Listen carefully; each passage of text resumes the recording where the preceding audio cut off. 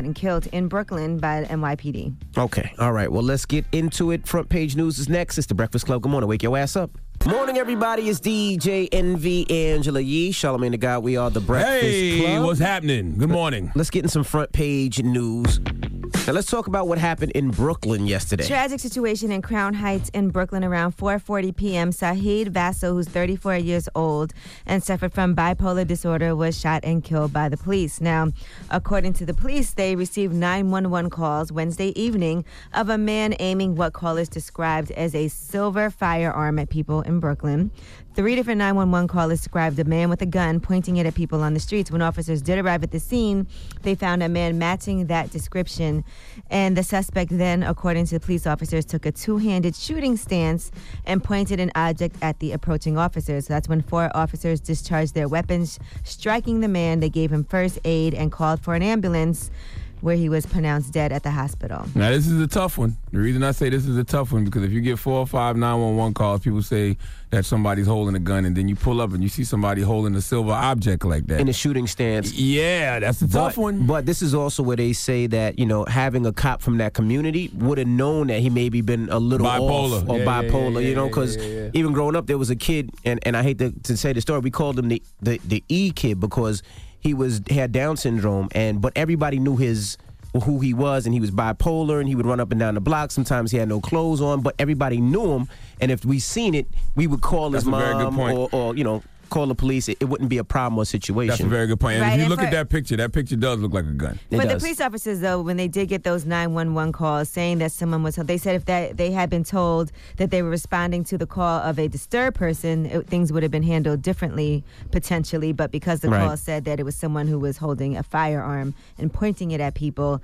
that's why it was handled the way that it was, unfortunately. So people in the community didn't know the brother? They didn't know They that? knew. They said he was a little weird. That's what I'm saying. So why they didn't call and say, look, I don't even call his family or something if they knew that he was off. Well, this is a very busy street, too. It's on Utica Avenue and Empire Boulevard. I'm from Brooklyn, and that's a pretty busy corner. So people calling might not have been people that live there. in that They could have neighborhood, been going to catch the train. They could have been going to the bus stop. So the people calling might not have been the people that know him. It could have just been anybody on the street. Waiting for a bus or a train or whatever it may be. But I guess it's still, the police. There's no other way for them to handle these situations. Like what happened to de-escalation training? I mean, not if they thought it was a gun. If they thought it was a gun and he was in shooting stance, they weren't Now, gonna his protect dad said themselves. cops could have handled the situation differently. He said there must be a way to save this person than to kill them. Aren't the police trained how to defend themselves and prevent killing a mental person? And, one woman was crying, they don't want to bridge the gap between us. They want to kill us. And people were saying they didn't try to help him after he was shot and killed. They said that was not CPR that they gave him. Well, prayers go out to the family of Saheed Bassell. Mm-hmm. And I really don't know how police handle these situations anymore. I don't know how we handle these situations anymore. Like, it's got to come a point in time where they got to have more compassion. But this is a tough one, man, because that object did look like a gun. And if he was in a shooting stance, I mean, Jesus Christ, especially after getting 4 or 5 calls saying that a person had a gun. I don't know. Yeah, but it goes back to they said he was a little off, a little weird. He was bipolar. He was bipolar, but if there was a police officer in the community, maybe he would have known, and maybe it would have been like, that's Saheed, he's bipolar, let's deal with this different. Let's make sure it's really a weapon, Mm-hmm. Maybe not. I mean, I just we hate don't how know. these mistakes are always fatal. Like, there's no coming back from these mistakes. Like, it's just certain jobs you should not be allowed to make mistakes on. Well, and if we didn't see so many of these happen across the country, then we probably could feel a little understand different. this mistake a little bit more, but this don't seem like a mistake because we see it all the time. Right. All right, well, that's front page news. Get it off your chest. 800-585-1051. If you're upset, you need to vent, hit us up right now. Maybe you had a bad night or a bad situation, or maybe you want to spread some positivity. Whatever it may be, phone lines are wide open.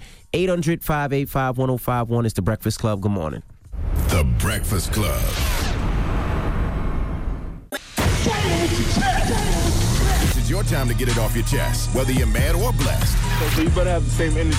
We want to hear from you on The Breakfast Club. Hello, who's this?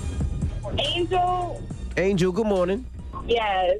Me and my daughter listen to you guys every morning. We deliver newspapers. Okay. Hey, I want to thank you and your daughter for having no taste. We really appreciate you. Stop it. Where you calling from? From Bethany Beach right now. What's Where on the that? cover of the paper today? Delaware? Yes, Delaware. What's on the cover of the paper today? A guy with basketball in the news journal and a whale-looking thing. A whale looking thing. How old is your daughter? Why is she out? Why is she working with you so early? My daughter is 1.5, and I go back to the whole child thing. I don't trust nobody with her. Oh, I ain't mad at got you. So you bring her out with So you bring her out with you. And can't quite afford a sitter yet. Nope. I know. Me and my husband both work. We got 4 kids. Yo, your arm must be amazing. I tried to throw a paper one time across the street. I couldn't do it. You could throw the papers from the car and hit the front stoop? Yeah, you gotta have a good arm to especially be able to throw across the car. Okay. A nice flick of the wrist. There you go. Well, thank you for listening, Mama. Yeah, I just wanted to say, everybody has bad days, but you got to think somebody else has it worse than you, so always be positive. There you go. Thank you, Mama. Have a good day. You too. Hello, who's this? Yeah, hi, this is Shima. Hey, Shima, get it off your chest. Yeah, I was calling about my friend Saheed Bassel. I heard your comments about him on the radio and stuff, but at the end of the day, Saheed was the type of person, he won't harm a fly. This happened in his neighborhood where he grew up from a child. So the store clerks know him, the passerbyers know him, the police in that area even knows him. So when they got the call and they seen the face, they should have known exactly who they was dealing with and what they were dealing with. Right. And a shower head to a gun, you can't tell the difference.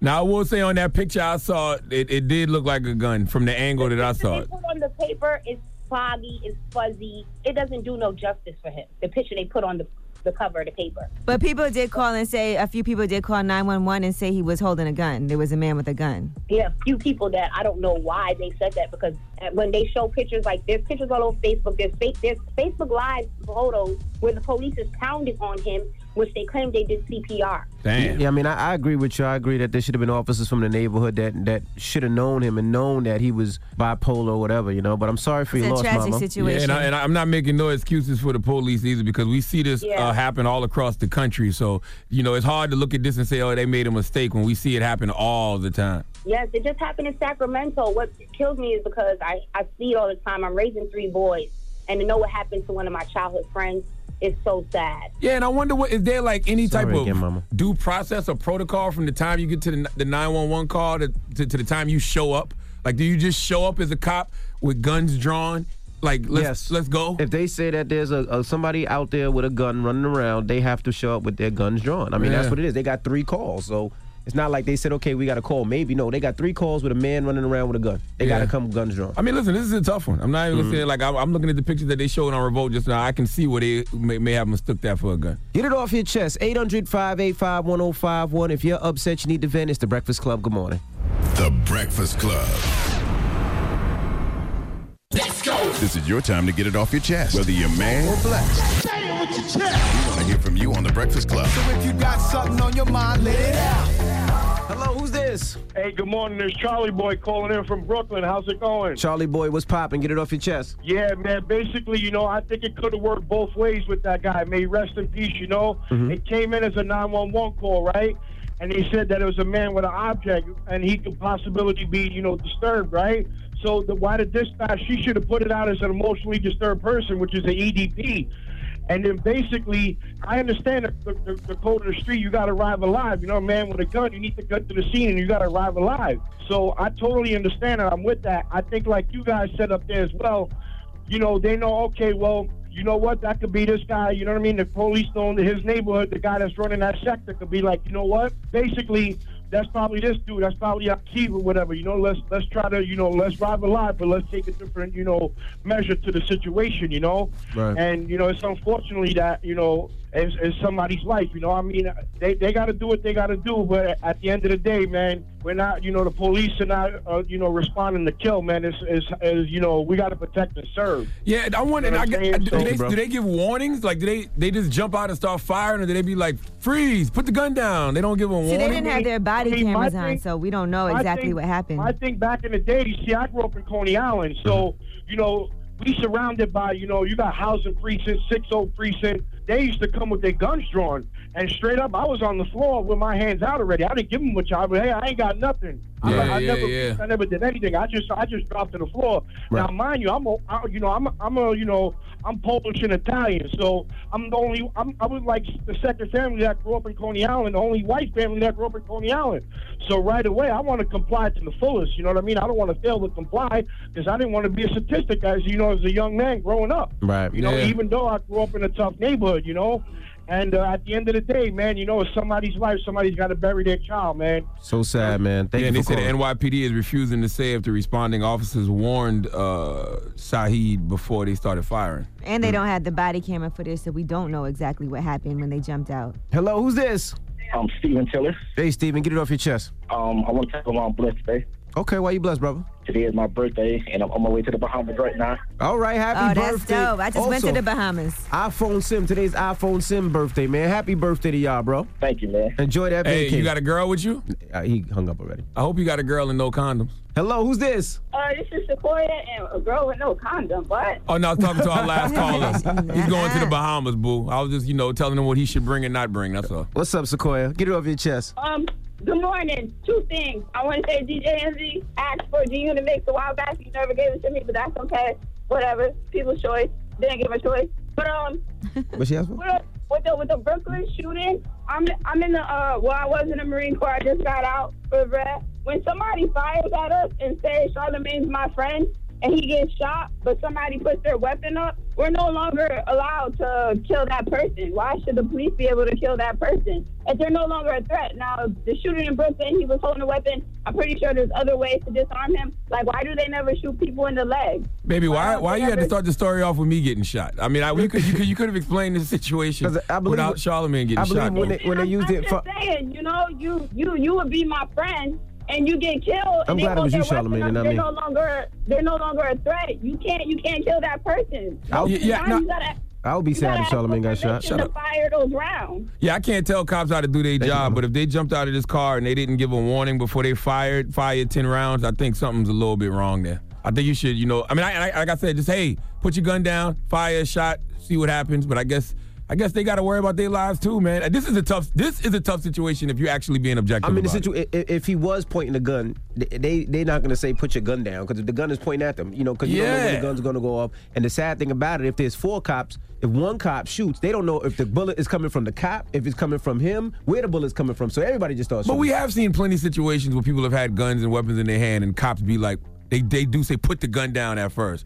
If you don't put that gun down, then they unload on your ass. I mean, we've seen that a lot of numerous times. Well, get it off your chest. 800-585-1051. You got rumors on the way? Yes, Bow Wow has a new TV show in the works. It looks like he has a good sense of humor about something. And Tyrese, he has a big announcement. So congratulations to Tyrese. And let him know New York City Mayor Bill de Blasio will be here next hour, too. Yep, the mayor and his wife will be joining us next hour, New York City Mayor. But we talked to them yesterday. We just playing it back today. All right, it's The Breakfast Club. Good morning. The Breakfast Club. All right. Cardi B album comes out tomorrow. Tonight, midnight. Yeah, man. Drop one of Clues bombs for Cardi B. You kiss my ass, okay? I like seeing Cardi come up the way that she's come up over the past 4 to 5 years, okay? And we'll be debuting songs tonight, too, as well. Locally on Power 105, but if you have the app, you can listen to it through there. Yeah, and tomorrow morning as well in the mix, we'll be playing all Cardi B. But let's get to the rumors we talking about. Cardi B. It's about time. What's going on? Rumor report. This is the Rumor Report. Talk to him. With Angela Yee on The Breakfast Club. Well, Cardi B did put out the track listing for her new album, Invasion of Privacy. Now, from what we can see from what she posted, there's a song which we've heard, Drip, featuring the Migos. And also, we've heard this one, too, Bartier Cardi, featuring 21 Savage. But she did say in the caption, track list, I have some surprises. I know you have some questions. Don't ask me and just find out on Friday. Thank you. I posted Cardi's track list yesterday, and somebody had the nerve to jump in my comments and say, look at you riding waves. Per usual. That's very insulting, especially when I used to be up here 4 years ago saying Cardi's a star and Cardi B for president, and y'all would tell me that I was trolling, okay? When we was playing Cheap Ass Weave up here on the radio. Remember that? Oh, that was still a hit. Drop on the Clues bomb for Cheap Ass Weave. People said we was trolling. Now she's a real live star, and we riding her wave. Knock it off. All right, now congratulations to Tyrese and his wife. They are expecting a daughter. Now, Tyrese posted, it's not a rumor, so proud to share the news. We're pregnant. Take my hand and never let go. I will love you and stand with you through thick and thin. From my heart, our love will inspire others to lovers to love deeper. Take my hand, and wherever you lead me, I will follow you around the world. So congratulations. Congratulations to Tyrese and his wife. Pray for Tyrese's wife and future daughter. All right. Now, Russell Simmons is saying that his rape accuser is lying. He says a woman accusing him of sexual assault sent him loving texts and even nudes after the alleged rape, and that her lawsuit is nothing more than a cash grab. In these documents, he says that he and Jennifer Jarosik had a casual relationship for over a decade and occasionally had sex, but it was always consensual. He also says that she would frequently send him loving messages and unsolicited nude photos, including after the alleged 2016 rape and long after another 2011 sexual assault he claims that she has publicly accused him of. Well, if Russell's claiming to be innocent, then you got to provide proof of that, right? So you got to fight back. So he's fighting back. Yeah, he's fighting back. It's the first time we heard Russ. They must have pissed Russ off. Russ must have said enough's enough now. Now, he also says that she has been found by a court to have a propensity to exaggerate and to suffer from untreated mental health issues. So he says that her claims are complete fiction. So that's his side. And she is suing him for millions, and she has accused him of being aggressive with her, assaulting her, and proceeding to rape her when she refused to have sex with him at his home in 2016. But by the way, I like when these things go to court, because when they go to court, then, everybody gets their due process and proper evidence is presented. It's not just he say, she say. It's not just, he did it and then him saying, no, I didn't. Now, once again, Bow Wow has confirmed that he does have this Bow Wow Challenge TV show. He posted, the crazy thing is the Bow Wow Challenge TV show is real. I start shooting next month. I turned a F up into $1 million. So how do we know that's not a Bow Wow challenge? We can't trust Bow Wow. Well, I guess we'll see soon enough. We can't trust him. I know what he told DJ Drama, but we don't know if that's even real. He might be Bow Wow challenging us when he said that.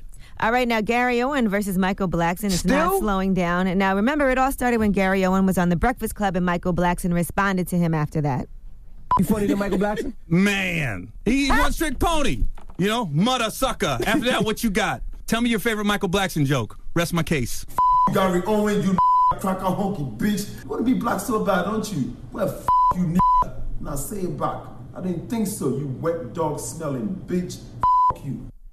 All right, well, Gary Owen did respond. He posted, the white guy's changing color joke is a stock joke. Try again. Well, you dared me to say the N-word, so here you go, homie. I take no L's. Here we go. Michael Blackson, I heard you said I won't say the N-word back to you. You dared me. I ain't got to say it back. My lady will say it for me. I got a down-ass chick. Michael Blackson, you punk ass. Nigga. Ho. Michael Blackson, you bitch ass. Nigga. God, I wish I could say it. First of all, drop on the clues bomb for that Gary Owens interview. I did not know that Gary Owens interview was going to turn into a Thanksgiving There's turkey. no S at the end, he always says. Or Gary Owen. Yeah, I call interviews like that a Thanksgiving turkey because they last 7 days after Well, Michael you bring it Blackson responded back, and he said, this is so cute, a.k.a. Malibu Most Wanted, but I wish you didn't get Mrs. Owens involved or that little fake-ass Chihuahua puppy chow-ish. Here you go. I don't touch wives, but she helped you call me a so I'm going to tell you exactly why she's with you. She's with you for your 800 FICO score. In about 2 weeks, her brothers are going to rob you. And when your comedy money runs out, she's going to leave you and your baby pink for a big mutombo and get a bladder infection. You colonizer, you hunky cracker bitch.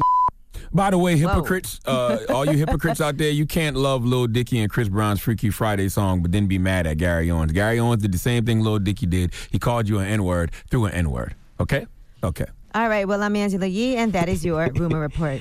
All right, thank you, Miss Yee. Front page news is next. What we talking about, Yee? We are going to talk about an awful, tragic situation that happened in Brooklyn yesterday. We'll give you the rundown on how a man ended up getting killed, and he was unarmed. All right, we'll get into that when we come back. And also, the mayor of New York City and his wife will be joining us next hour, so don't move. No, very important to say that we interviewed them yesterday because we talked to them before the Brooklyn shooting, by the way. Mayor Bill de Blasio and the First Lady, Charlene McCray. Yeah, as well next hour, so don't move. It's The Breakfast Club. Good morning. Morning, everybody. It's DJ NV, Angela Yee, Charlamagne the God. We are The Breakfast Club. Let's get in some front page news. Let's talk about this sad shooting that happened in Brooklyn last night. Yes, this was in Crown Heights in Brooklyn. It was on Utica Avenue and Empire Boulevard. This happened in the afternoon around 4:40 p.m. A man who was on the streets in Brooklyn with what appeared to be a firearm was fatally shot by the cops.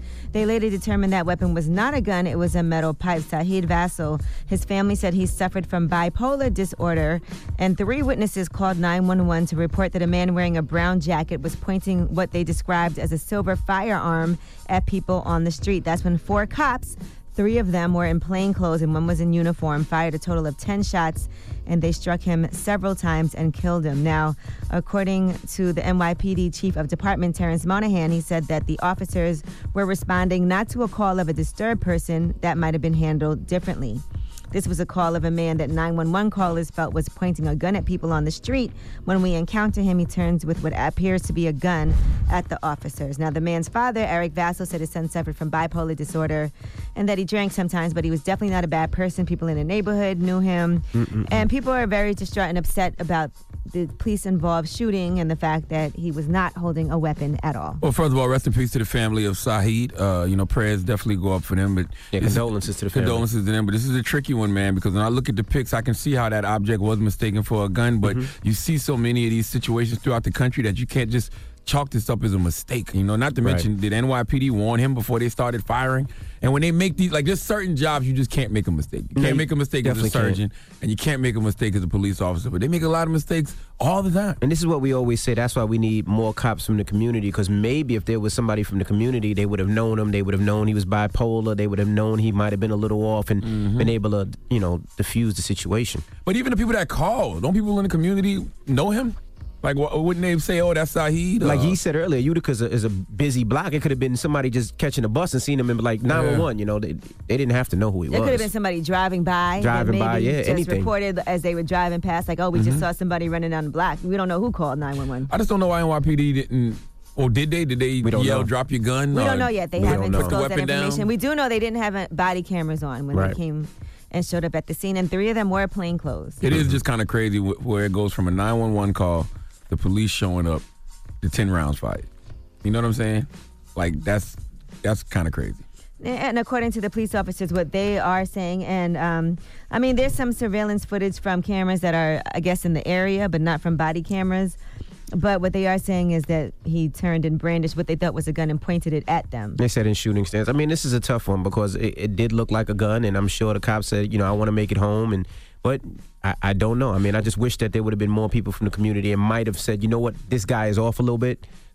He's not known for this. Let's see what it is first. But it pisses you off because we've seen videos of white men with objects in their hand, or white men with weapons, and that situation always finds a way to be de-escalated, before shots are fired. Right. If shots are fired at all. Okay? All right, well, we will keep you updated because this happened yesterday, so they are still briefing and investigating, yes. All right, well, that's front page news. Now, when we come back, we have the mayor of New York City and his wife, Bill de Blasio, and his wife, Shirlane, here. So we'll kick it with them. It's very important to say we talked to them yesterday. We did speak with them yesterday after the show. Before the shooting in Brooklyn. So we'll get that on next and keep it locked. It's The Breakfast Club. Good morning. The Breakfast Club. Morning, everybody. It's DJ NV, Angela Yee, Charlamagne the God. We are The Breakfast Club. We have some special guests in the building. We have the mayor of New York City, Mayor Bill de Blasio, and his lovely wife, the First Lady, Charlamagne. Hey! Did I say it right? Charlamagne. Come on. Charlamagne. And I just want to tell you, I went over it with him several times this morning. I was like, it's Charlamagne. So make sure you say it right. Envy, what is so hard, Envy, about Charlamagne? Come on, say it with me. Say it with me. Charlamagne. It's easy. Well, welcome. Good morning. Good morning. How are y'all? Thank you. The man got him a sister, man. Round of applause to the man for that, man. At what age did you know you was going black and never going back, Mr. Mayor? I cannot tell a lie to you. I had never dated a black woman before I met Shirlane McCrae. Wow. And that was 1991, so I was 30 years old. And I did not know what to do. They do not give you a handbook. No. I consulted, because I was working for David Dinkins at the time, so many of my colleagues were black, so I said, what do you do? Help me understand. Am I supposed to do this? Am I supposed to do that? You mean as far as kicking game to her, like? Or just like... Courting. Yes. And they just said, be yourself. It's no different. Just be yourself. But now I was captivated by her, the person. And I will say, once I met Shirlane, I never went back to any other woman. Wow. So you guys were both out of your comfort zone, because Shirlane, had you ever dated a white man before? No. What did you see in him, Miss Shirlane? And what did your family think, Shirlane? My family was cool. My family was very cool. It was. He said, No, her family was good. My family was cool. His family had to struggle a little bit more with it. Mm-hmm. It was a very different experience, but he was so charming. That was what got me, is that he was so easy to talk to. He's not just your regular white guy. He was like...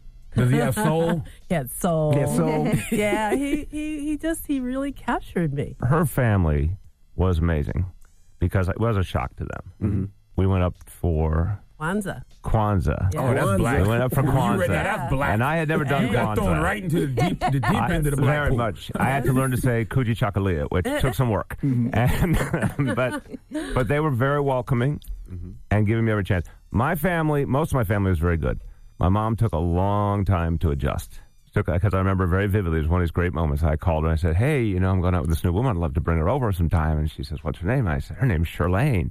And there was a long pause. My mother said, exactly what kind of name is that? Her last name Jenkins. Yeah, right. And my mother was a very good liberal person, but she had to grapple.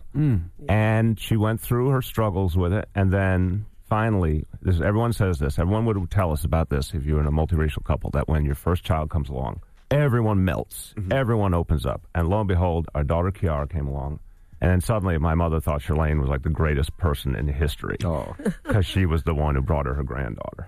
Now, when you see the injustices that happen to black people in this country, I'm sure it affects you a different way because of your family. So what can law enforcement be doing better to ensure the safety of black civilians? It's got to start with changing all of the assumptions about common humanity. You know, there is not an assumption of common humanity, and we got to get there. And one of the things we're trying to do in New York, we're doing implicit bias training because we're all biased, every single human being, because of culture, family, whatever. Very true. We got to bring that out, so that's part of it. We're training de-escalation. I mean, it's a really important concept. If you get into a situation, how do you bring it down immediately and try and use the least force? These things are making a huge difference, but it's also with the core philosophy we have is neighborhood policing, and it's very much about humanity. Officers are now trained. You have to learn the names of the people in the neighborhood you serve. You have to stop into the stores. You have to meet the clergy. You have to meet the grandma on the block who knows what's going on and say good morning. And by the way, it's a two-way street. You know, then that also encourages community members to say good morning to the police officer or thank you when they do something to help them. We're encouraging the officers now, give out your cell phone number, your work cell phone, your email, so that people feel the officer directly works for them. That's actually the goal, is that, you know, the officer, I always use the analogy of the villages we all come from. Every single one of us comes from a village, not so long ago in our ancestral history. In the village, there were guardians. Guardians were of and by and for the village. And there was no sense of separation or bias or disconnect. Part of how you get back to that is people actually finding each other's common humanity. And I always say, I want our officers, if they see a young man walking up to them, I want to feel like I want them to feel like that's their own son, their own nephew. Right. Feel that connection. I think that is teachable in the sense of a strategy that encourages constant dialogue and mutual respect. We haven't had that. Let's face that. It has not been the norm in American policing. As we started to apply it, we see a lot less use of force, and we see many fewer tragedies, thank God. But at the same time, we're getting safer. A lot of people used to say, oh, if you do that kind of thing, oh, that's like social work. Oh, that's so soft. No, it actually also helps you stop crime because now, like, the community is in it with the police and vice versa. How do we break down the blue, quote-unquote, blue wall of silence, where we feel like the cops are out for the community and not just to hold each other down like it's a fraternity or a sorority? I think it is part of ending that artificial disconnect. Like the shirt you're wearing, it's like used to be, well, it's community against the police and, you know, we go into battle. I mean, think about that for a moment. It used to be almost a combat mentality of going into neighborhoods, not being of them and protecting them together, but having to deal with a problem, if you will. And that never worked. It was corrosive in so many ways.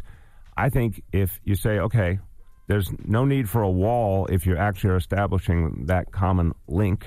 And it's just very, very different when there's a dialogue. I mean, I've seen this over and over again. I go up to officers who are part of this neighborhood policing, and I ask them what they experience. One of the first things they say to me is, people come up to them all the time and offer them the information they need and say, you know, here's a problem. Here's a beef between two gangs that's getting out of hand. Here's, you know, we know someone stole something, whatever it might be. That is encouraging, you know, a sense of everyone's trying to achieve the same thing. Everyone wants to stop violence. I mean, it's another interesting example is the Cure Violence movement in this city, which we believe in fundamentally in this administration. We've really deeply supported the Cure Violence movement. It has a very different role to play than police. You know, gang interrupters, violence interrupters, a lot of different names that is used for. Very different role in police. But one of the things we encourage is police to respect that movement, and that's been a real breakthrough because that's a movement of the community trying to stop violence from the grassroots. We now see our police understanding that's an allied movement, even if it has a different role to play. That has changed a lot of the tonality, too.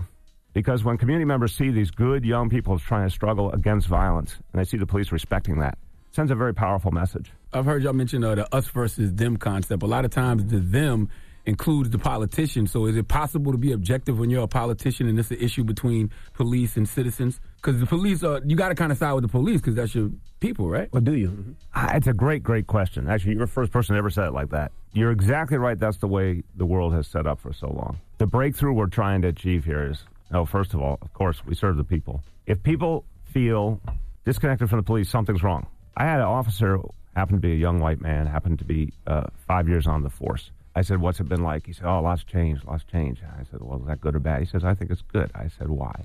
He says, because people are talking to us more. I said, why do you think? And he looks me in the eye. He says, people will talk to you if they're not afraid of you. That disconnect, that fear is not serving anyone. We've had some tragedies here. We've tried to deal with them in a more forthright manner.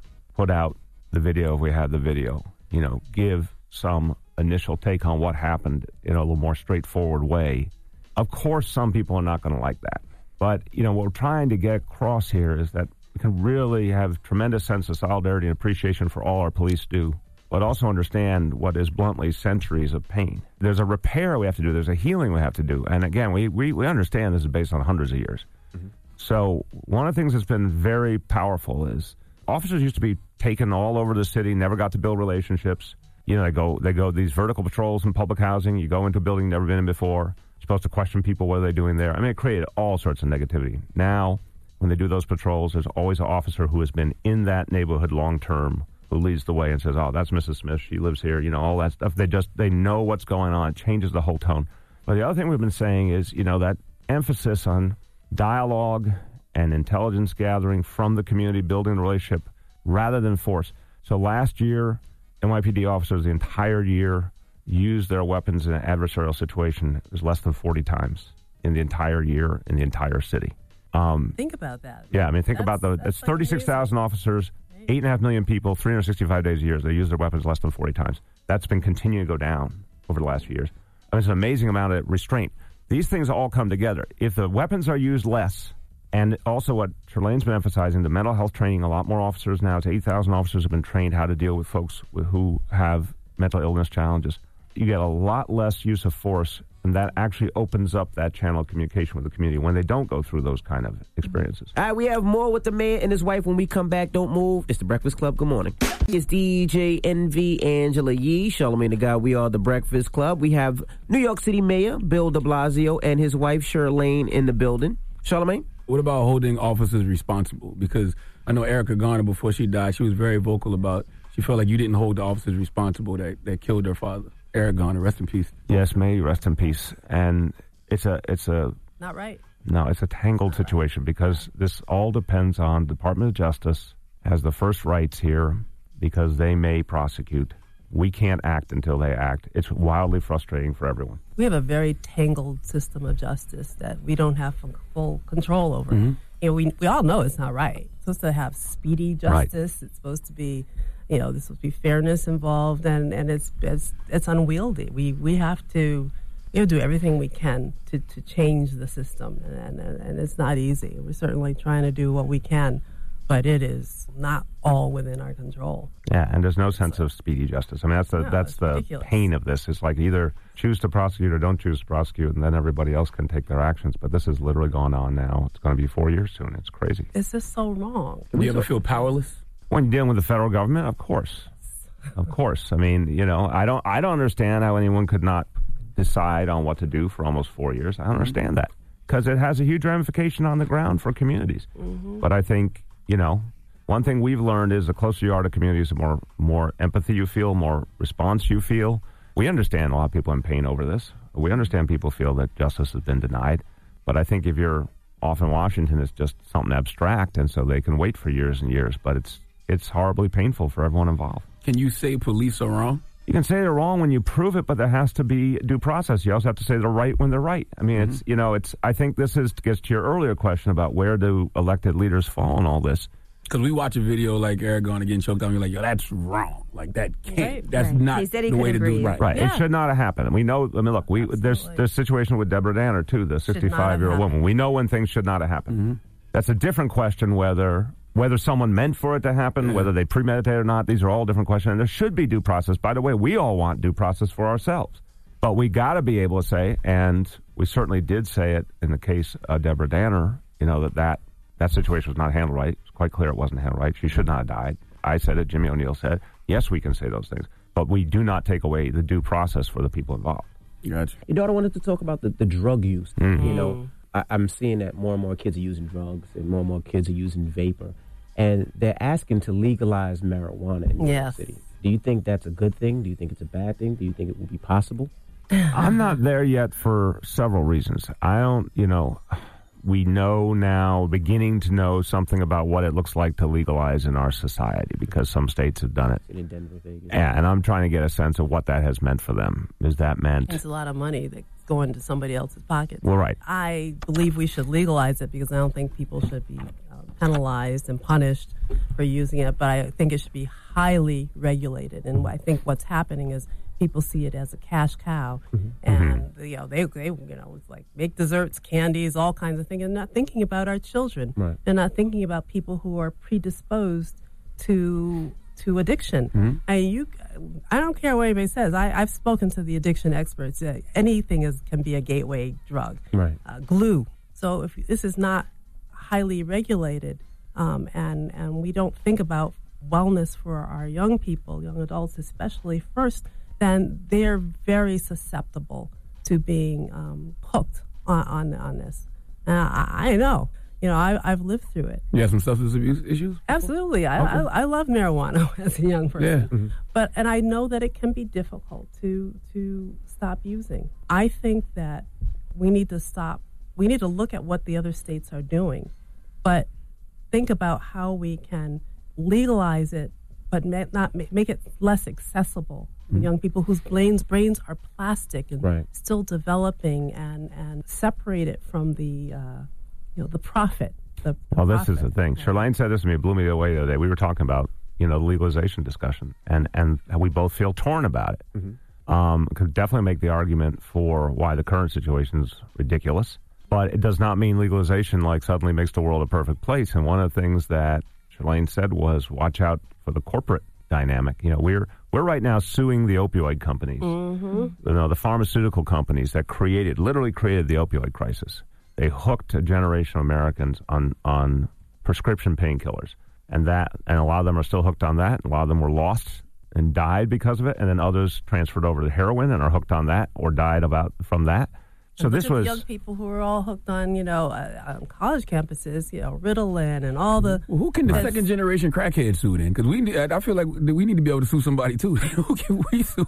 Not the pharmaceutical companies, right? But I'm saying I hear you if you're talking about something that's from a criminal dynamic, but I'm saying in some ways it's even worse if it's a corporate dynamic, right. Yes. Because look at the extent of the opioid crisis that was corporate driven. Look at the tobacco crisis. Look at how many people we lost. That was corporate driven.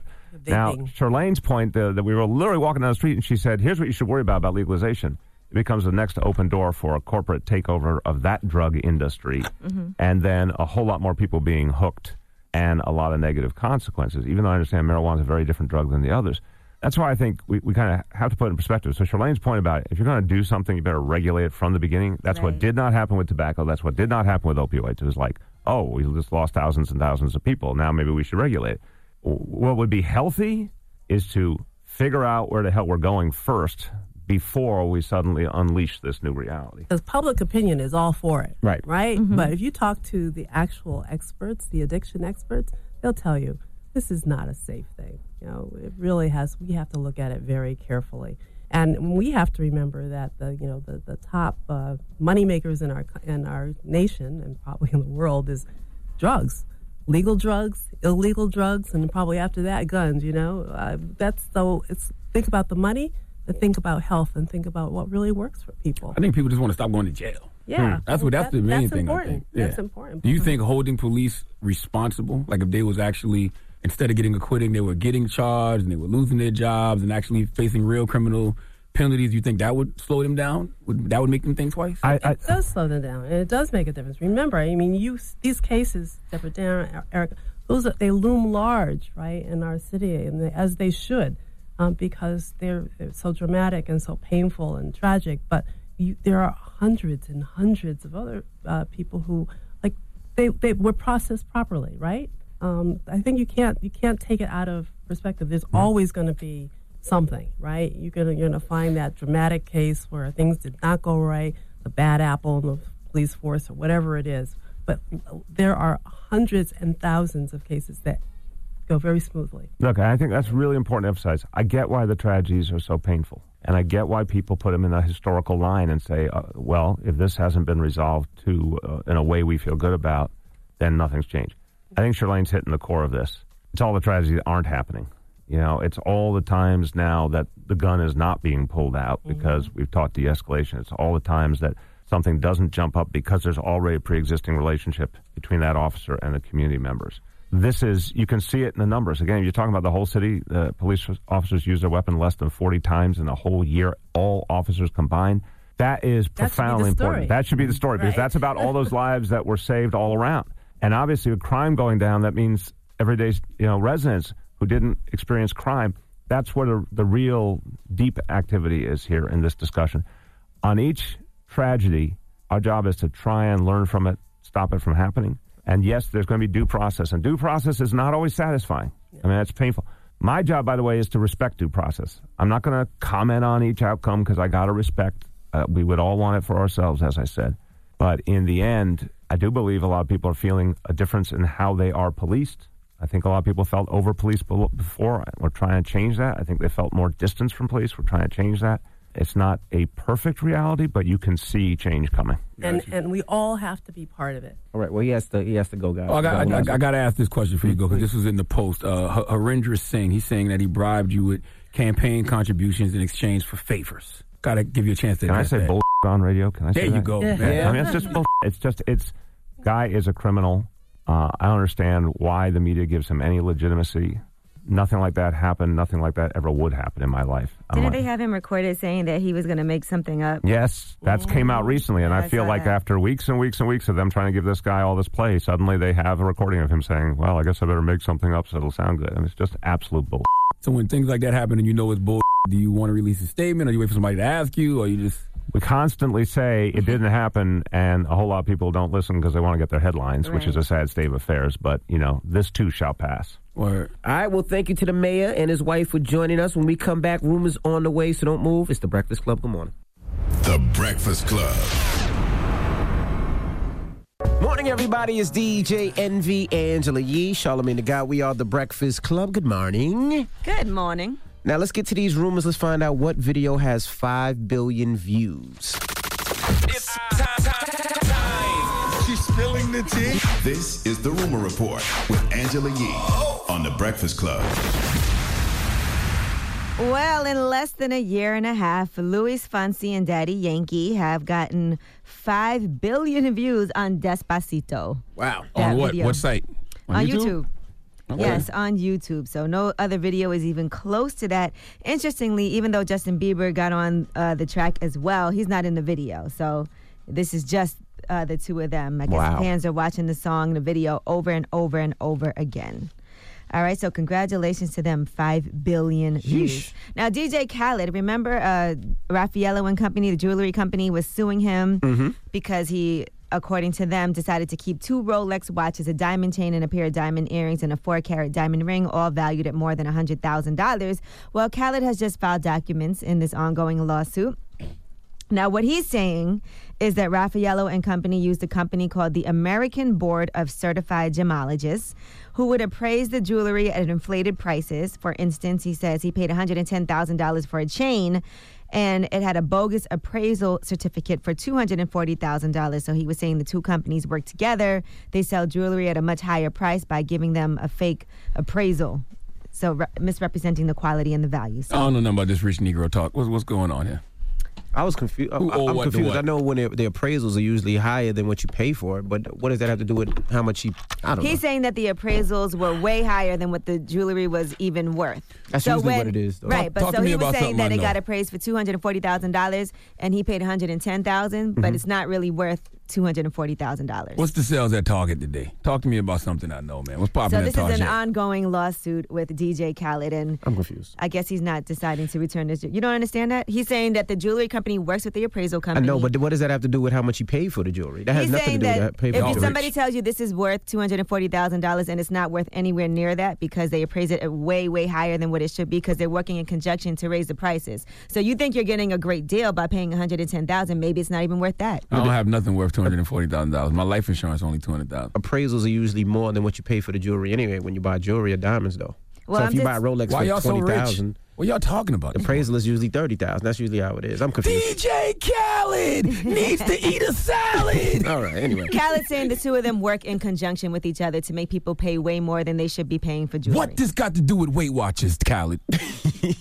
Now, Lala Anthony and Anthony Anderson are returning as hosts for VH1's Dear Mama, A Love Letter to Moms. That's going to air on VH1 on May 7th. This is the third time that they are hosting that special together. In the past, we've seen Mary J. Blige, Ludacris, Alicia Keys, Halle Berry, Maxwell. All of them honor their mothers with musical tributes. And Will Smith and his children also honor Jada Pinkett Smith with a thoughtful video. So it should be a beautiful thing. I'm dropping the clues bombs for La Leezy. La. All right, and Jay-Z, he's going to be, again, on David Letterman. They've been releasing these clips for My Next Guest Needs No Introduction. That is David Letterman's show. That is a Netflix interview show. It's going to be on tomorrow. And here's Jay-Z talking about Blue Ivy. Me and my daughter talk. Like, I told her to get in the car the other day because she was asking 1,000 questions and we had to leave for school. And I got in the car and then, like, I'm faced this way, painting a picture of how healthy my children are. So we drive it, and then I just hear a little voice, Dad, I didn't like when you told me to get in the car the way you told me. It hurt. She's 6. It hurt my feelings. And I was like, that's the most beautiful thing you've ever said to me. That's right, Blue. You keep that pressure on him. Drop one of the clues bombs for Blue Ivy. Keep your daddy in check, because my baby's got me in check. Keep your foot on his neck, all right? All right, I got 2 little feet on my neck at the house. 2 daughters, all right? It is what it is. Well, that would be 4 feet. Well, no, not if it's just 1 foot apiece. Okay, all right. Okay? Gosh, and I'm the one with no college education now? I'm just saying, all right. All right, I'm Angela Yee, and that is your rumor report. Thank you, Yee. Charlamagne! Yes, sir. Who you giving that donkey to? Listen, man, it's a young woman. Her name is Holly Morris, I believe it is. Yes, Holly Morris. From Fox 5 DC. She needs to come to the front of the congregation. We would like to have a word with her because for some reason she has a problem with black excellence. Okay. All right? Maybe it's not black excellence. Let's just say excellence in general because this is just stupid. Okay? Let's talk about it. Okay. All right, we'll do that when we come back. Keep it locked. It's the Breakfast Club. Good morning.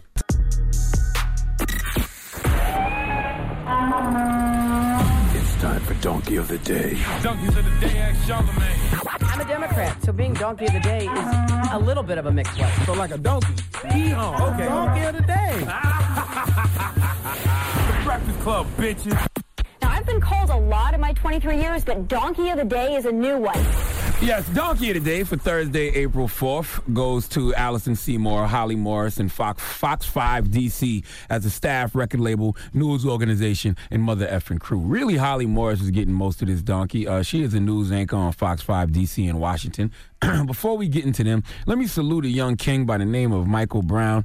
Now, Michael Brown is from Houston, I believe, and he applied to 20 different colleges and was accepted to absolutely all of them. Drop on the clues bombs for this young king. Dope. Yale, Princeton, Harvard, Johns Hopkins, the University of Texas at Austin and Georgetown, Stanford, just to name a few. Hampton. I don't know about that one. Now. This young black brother applied to 20 colleges and got into every single one of them. God bless that young brother. How can you not root for that? Okay, It's amazing. Matter of fact, we have audio of him being surrounded by friends and family and getting accepted to Stanford. Let's listen and hear what Black Boy Joy sounds like.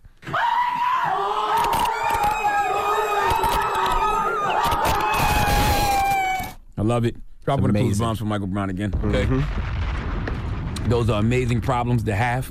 Figuring out which college you want to go to. Well, in life, we don't all see things the same way. I have accepted that. It's something that I have always known, but certain things I just expect us to all be on the same page about, okay? It's surprising that you would find anyone out there who would be upset at this. I saw the movie Idiocracy for the first time last night. Starring Luke Wilson and Maya Rudolph. My partner Lil Duval told me to watch it, and damn if that's not the best documentary about the current state of America right now. Okay, I don't know anyone that's better. So after watching that movie, which is about the dumbing down of society and how in the year 2500 anti-intellectualism permeates the culture, I am ecstatic that this young brother Michael Brown got accepted to 20 of the top colleges in the country. Okay, in the words of the late great Combat Jack, keep raising the ball, Michael Brown. Now, once again, I don't see how you can find the negative in any of this, but somehow Holly Morris and Sarah Simmons found a way to do it. Now, I got this from one of the most prominent news sources in the black community today, The Shade Room. Well, actually, it's Holly Morris and Allison Seymour, okay? But this is from The Shade Room, and this is Allison Seymour, Holly Morris, and Sarah Simmons discussing Michael Brown being accepted to 20 different schools. Let's hear it.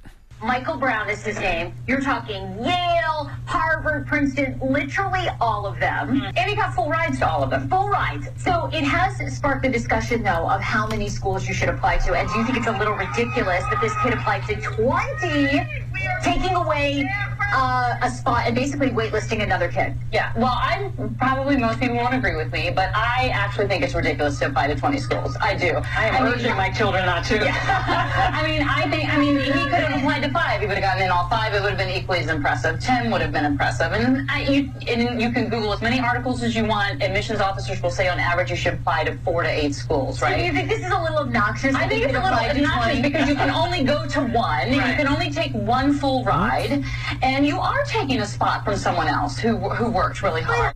I'm not the highest grade of weed in the dispensary, but I don't get it. Holly Morris says Michael applying to 20 schools is obnoxious. Do you know what the definition of obnoxious is?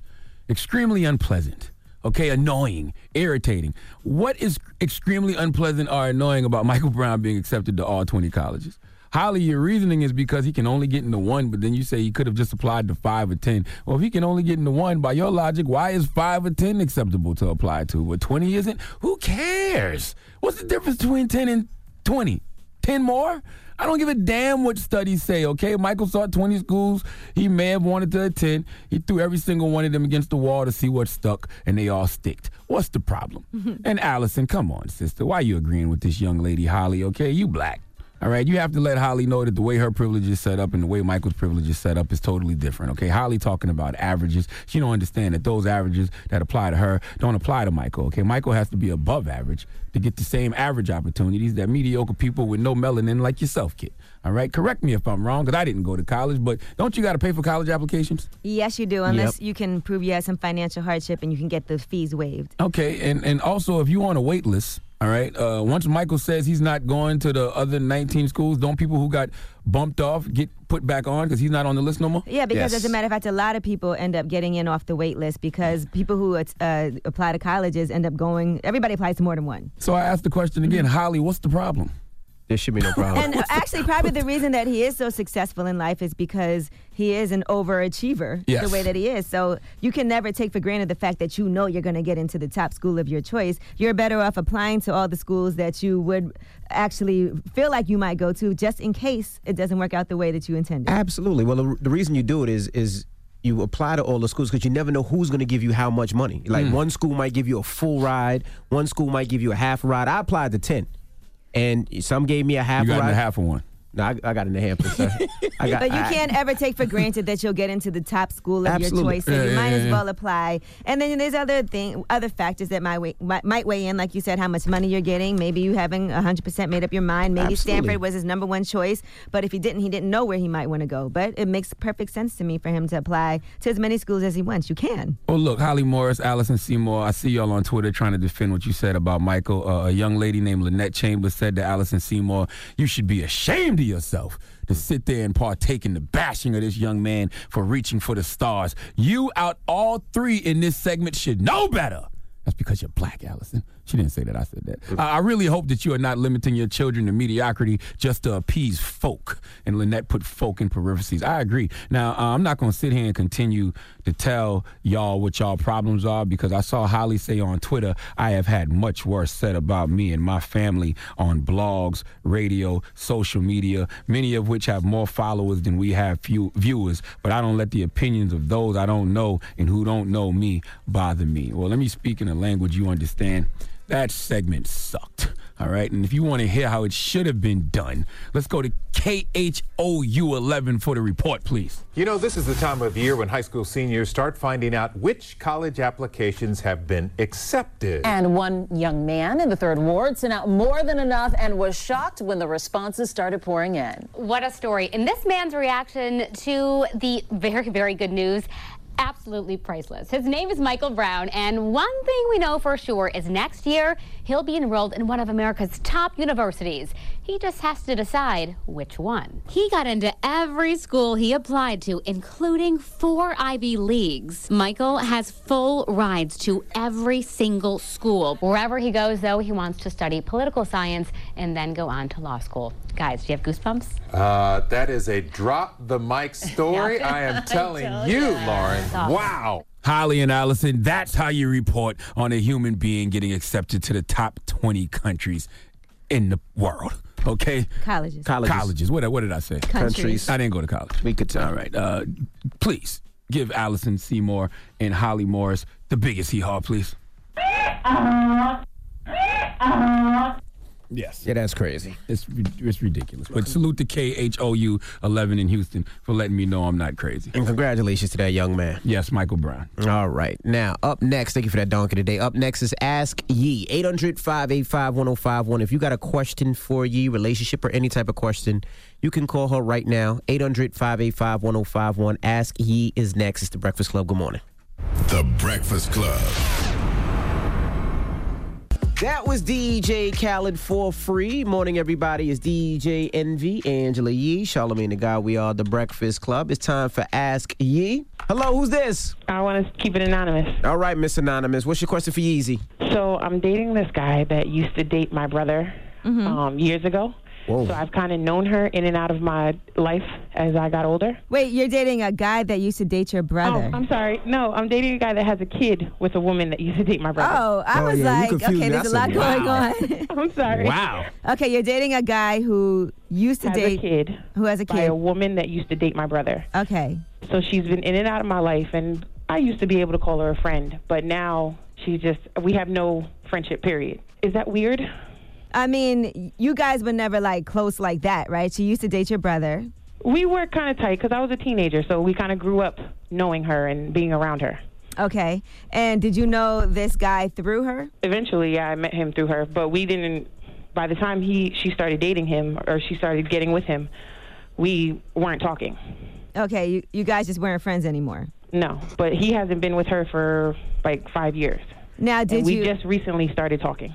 Okay, did you at least give her a heads up? Like, hey, just so you know, I started dating this person. No, because her and I ended badly as far as our friendship. It sounds like you guys aren't really friends anymore anyway. No, we don't talk. We happen to pass by in social circles and stuff, but that's all. So what's the problem? I just want to know if that's weird. No, it's not. I mean, it's not or like... is it, like, disrespectful in any way? Or should I have warned her? Because now that she knows, she's really pissed off about it. I think this. You guys weren't friends. Your friendship ended badly, right? Mm-hmm. And it was 5 years ago she dated this other guy. Yeah. So I don't think that there's anything wrong with it. Now, if you feel like you want to have a conversation with her now and just put everything on the table, so if she's still mad about it, that's on her. You can do that if you so choose. She doesn't want to converse with me. She wants to, like, argue with me about it, like as if I owe her an apology or something. Okay, I mean, you definitely don't. Now, what about, does she have a problem with you near her child at all? No, that's not even an issue. Well, that's good. I think that she's probably just mad right now. How long have you and your man been together? We've been talking for 2 months now. It's still pretty fresh and new to her, so whatever feelings that she has and whatever, it will probably dissipate over time just because it's still kind of new. So just give her space, but it's not like y'all cool like that anyway. But I will say that try to do the mature thing so that you're always in the right, and the mature thing is let her know, okay, look, I didn't do this on purpose. I wasn't trying to do this to hurt you, and we just happen to meet each other again and like each other, and I don't want you to feel any way about it, but this has nothing to do with you. So if she has an issue with that and she can't handle that, that's really on her. Like, that's not somebody that you don't owe her anything, but I can understand feeling like I don't want to have these bad vibes around my relationship, but at the end of the day, that's not really on you. Yeah, I don't have time for the drama. I have too much to lose for all that. And don't feed into the drama either, because you don't want that to destroy your relationship at the same time. I tell him the same thing. Mm-hmm. All right, well, good luck with that, and just, try to always be the bigger person. If it doesn't work out like that, you did your best. Yeah. Thank you. All right, you're welcome. DJ Envy. Yes, ma'am. I'm bummed because the spot that you're coming to on Saturday, I'm the bouncer for there, but my boss isn't putting me there, and I was so excited to meet you in Well, person. you're no longer anonymous. Oh, yeah, right. Pretty much. You're no longer anonymous. Well, people still don't know me. All right. Well, come on out anyway. Well, I'll be working at another spot, so maybe another time. Oh, that sucks. All right. Next All right, time. have a good one. All right. You Thank too, you. Mama. All right. Yeah, I'll be in Connecticut this weekend. Ask Yee, 800-585-1051. If you got a question for Yee, call her now. It's The Breakfast Club. Good morning. We're in the middle of Ask Yee. Hello, who's this? Hi, good morning. This is Michelle. Good morning. What's your question for Yee? Okay, you weren't here last time I called, and you were in Africa. Oh, I'm sorry. I called. No, it's okay. I called, and I told Yee about my situation with my son's father. I have a 3-month-old baby with him, and we've been having pretty much of a rough time. I remember you said you didn't feel like he was helping out the way that he should be, and he thought it was funny. Yeah, and he wasn't really interested in showing me any affection or any time or anything like that. And yesterday I found out that he has been on dating websites and he's been cheating on me. And we actually called the girl on speaker. We spoke to her and she pretty much told me everything. And I didn't argue with her. It's not her fault. It's his. And then after we got off the phone and she told me everything that was going on, he then proceeded to deny it. Mind you, he was there. He didn't deny anything in front of her. And then he waited till after. Yeah, he waits till after and is like, oh, no, she's lying. So we live together. My question is, would I be wrong for giving him a 30-day notice to get out of my house? I feel like if I do it in any other way, he's going to spaz out and try to make it I think you would actually be aggressive. really nice for that. Because I would be like, you got to get out immediately. But I understand you guys have a 3-month-old. And it's interesting because you said you didn't think he was cheating before. Correct. I thought he's always been a flirt. So I thought maybe, the most he would, flirt every now and then. But I never thought that he was actually hanging out with girls, going on dating websites, actually, the girl told me that he told her that he was looking for a serious relationship. That's way past flirting. They hung out. He's taken my car to go give her a jump and to go visit her. And Michelle, you are a very rational person, because I don't know if I could even think straight. We've been in aggressive situations before. The last time I tried to kick him out, he broke my windshield. So this time I'm trying to do this in a nicer manner so that I don't end up being the one that's on the...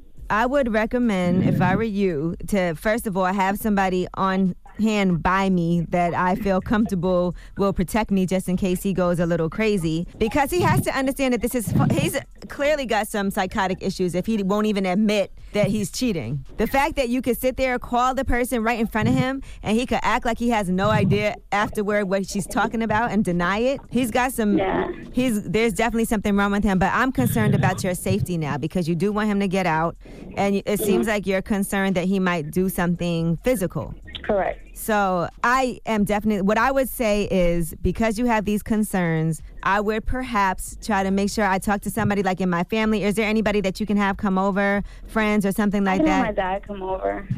I probably, to keep it real, would pack up his stuff. I really don't want this to go all the way left. I know that if I go to start packing up his stuff the minute that he gets home, because I work during the day, he works at night, it's going to be like World War III. I mean, look, clearly he wants to date other people. So what you need to do is tell him, I can see that you don't want to be with me, and that's fine. I'm not trying to stay here with you in a relationship where I'm unhappy and you're unhappy. So let's just agree that for the sake of our child, we behave like mature adults. You get your stuff together, 30 days, and I'm going to give you a time limit to get out, and that's it. And I'm just concerned because I feel like, has he put his hands on you before? No, not really. Not really, or no? Not really. So he has...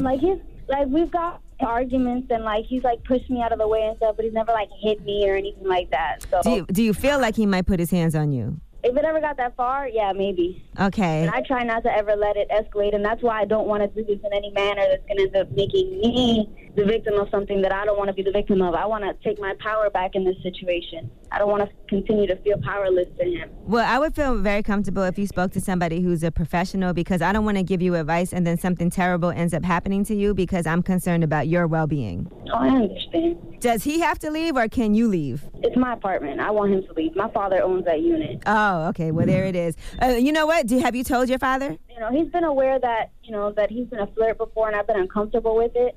But we were going to try to work on our relationship, and You know, he told me that everything was going to be good and nothing was going to happen anymore. So he doesn't know anything as of recent. You need to give your dad a heads up. You have to let your family know this isn't something you should be dealing with alone. I agree. I think I just have a tendency to try to handle it all on my own. You can't. That's You can't my protect problem. him. You can't handle it on your own. Don't be embarrassed, ashamed of anything that happened. It's not your fault that this is the person that he is. But I don't want you to handle this where nobody in your family knows what's going on and then something happens. They need to be aware. Okay, yeah, I completely agree. All right, Michelle, hold on. I'm going to get your information so we can stay in contact. All right, Michelle. Thank you, Mama. Thank you. Ask Ye, 800-585-1051. We got rumors on the way? Yes, there was a rumor that Kanye and Travis Scott were being managed by Kris Jenner. Well, here's what Kylie Jenner has to say about that. All right, we'll get into all that when we come back. Keep it locked. It's The Breakfast Club. Good morning. The Breakfast Club. All right. Morning, everybody. It's DJ NV Angela Yee, Charlamagne the Guy. We are The Breakfast Club. Verizon got nerve sending me emails talking about my payment date is approaching. He just cut me off last week. They want to make sure. I don't like that, man. So they just cut you off last week and you owe already? Yes. Well, pay your They got bill. nerve, man. Pay your I'm sick of bill. them. I better pay mine, too. All right, let's get to the rumors. Let's talk Cardi B. The 7th? Listen up. This just in. All the gossip. The Rumor Report. Gossip. With Angela Yee. It's the Rumor Report. The Breakfast Club.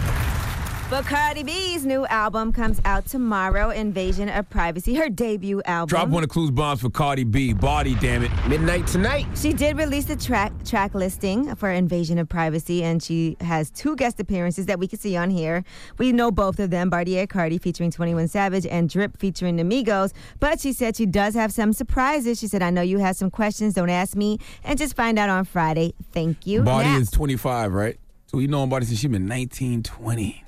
Yep. Now, Nice. Power Okay. 105, locally in New York, we are doing the Feature 5 with Cardi B. Let's talk about that payroll we on. Let's talk about it.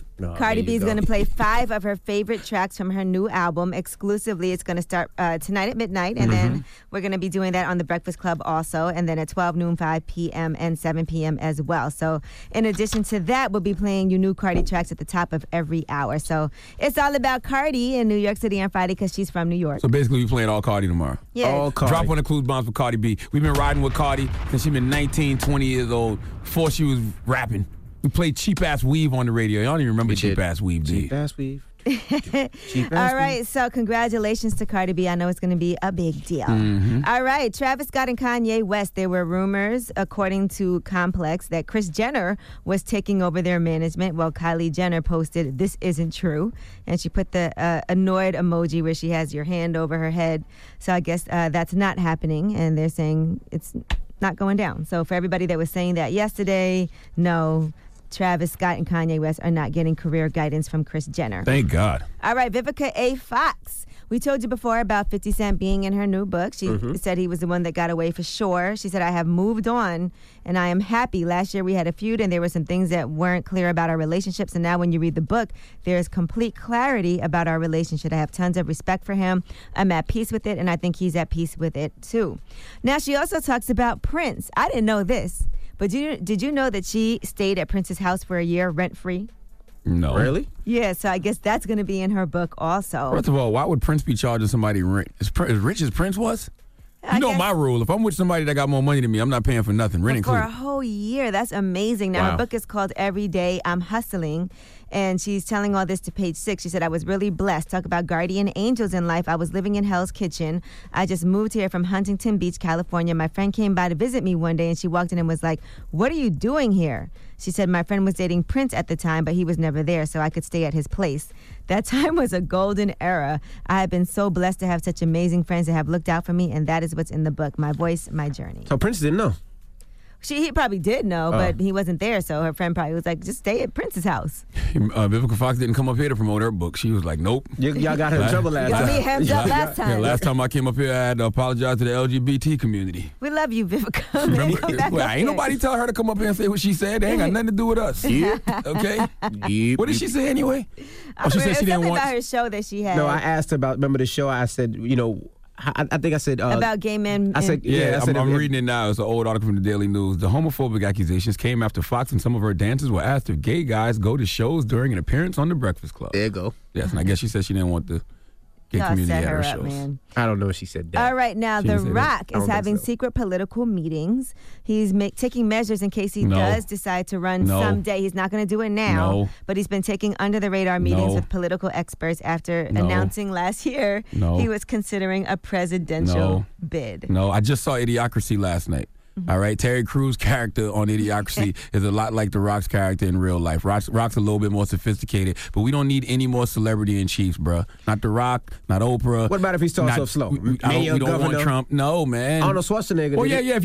If you know what, I don't have any problem with that. If you actually go through the process and like you start somewhere else, yeah, fine. But no, not. Now, The Rock admitted he didn't vote in the 2016 presidential election, but No. he did vote for Obama in 2008 and 2012. Nope. All right. Well, I'm Angela Yee, and that is your Rumor Report. All right. Shout to Revolt. We'll see you guys tomorrow. Everybody else, the People's Choice mix is up next. Let me know what you want to hear. It's The Breakfast Club. Good morning.